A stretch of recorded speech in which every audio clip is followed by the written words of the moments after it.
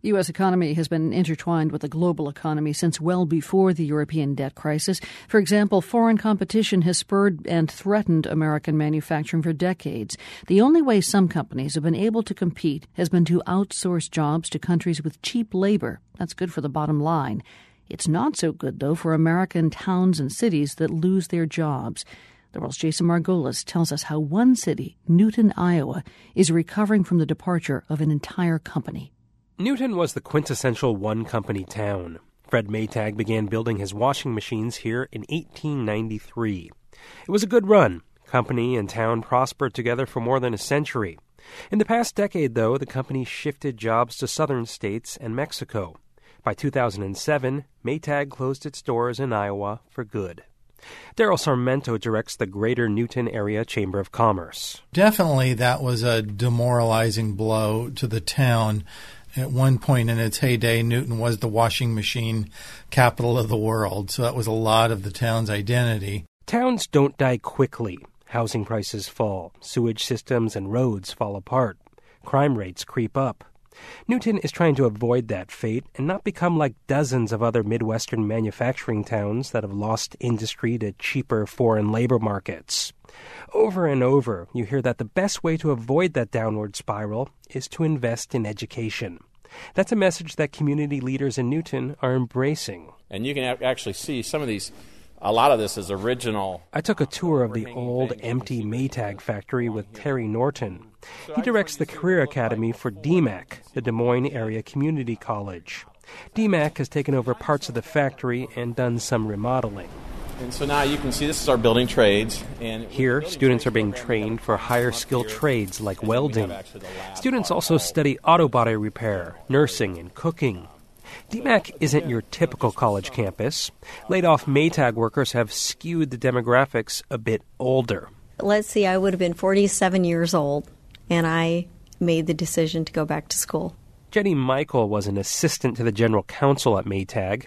She went back to school and got a degree in business administration. She's working again, but I asked her how her lifestyle compares today with her days at Maytag. People don't give raises as easily. I work part-time now as opposed to full-time before, but that's a benefit to me. Still, Michael is one of the lucky ones. Economist David Swenson at Iowa State University says the transition to life after Maytag has been rough for people in their 40s and 50s. Many try to go back to school. We have federal programs that try to help them retrain, reskill, repot themselves back into the economy. The success rate isn't that great. And what happens if these workers do find work? They very, very often find work at even less than half of what they were making before.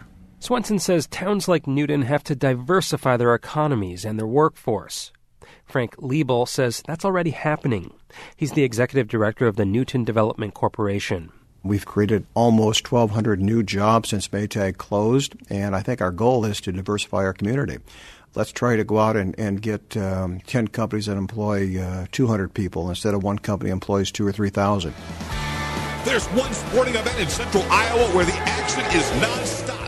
5 years ago, the Iowa Speedway opened its doors in Newton, where your pulse will be racing almost as fast as what you're watching. Community leaders highlight the Speedway as a way to put Newton back on the map. But it can't turn the local economy around by itself. John and Annie Gherkin run the August Bergman Inn, a charming bed and breakfast built a century ago. When the racetrack's running and there's people at the Speedway, everybody's full. That's 4 weekends a year. And you don't make it on 4 weekends a year. A handful of smaller companies have set up shop in the area, staffed partly by former Maytag employees. They're building things like wind blades and spotlights that use low-energy LEDs for theater lighting. If it was a traditional fixture, if I reached out and touched it, I would get a very serious burn, probably leave some skin on it, whereas this, baby could touch it and it wouldn't be an issue. Garrett Young founded Prism Projection. He's just the kind of guy the area is trying to attract. He's a 29-year-old PhD in plasma physics who relocated from New Jersey. Young says he chose to start his company in Iowa mostly because he got funding from a private investor. He also liked that the town of Sully, right next door to Newton, just gave him his office space, a big barn-like structure. used to be a gymnasium. And it wasn't being utilized, and the community bought it back from the people that were using it and then basically gave it to us so that we could start this company here. I asked him, though, as his company grows, what's to stop him from eventually building his spotlights in Mexico or China? He looks down at a semiconductor board he holds in the palm of his hand and says this is the future of manufacturing in America. He says the actual construction is so mechanized that he doesn't need low-wage workers. We hire the highly skilled engineers that design the schematic and the components that need to go on there, and then we have a machine that places these components, 1,000 components a minute.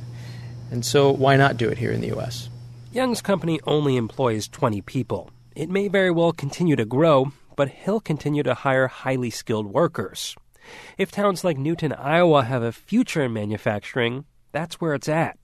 Like it or not, the days of joining the middle class in Iowa by tightening screws on washing machines are over. For The World, I'm Jason Margolis, Newton, Iowa.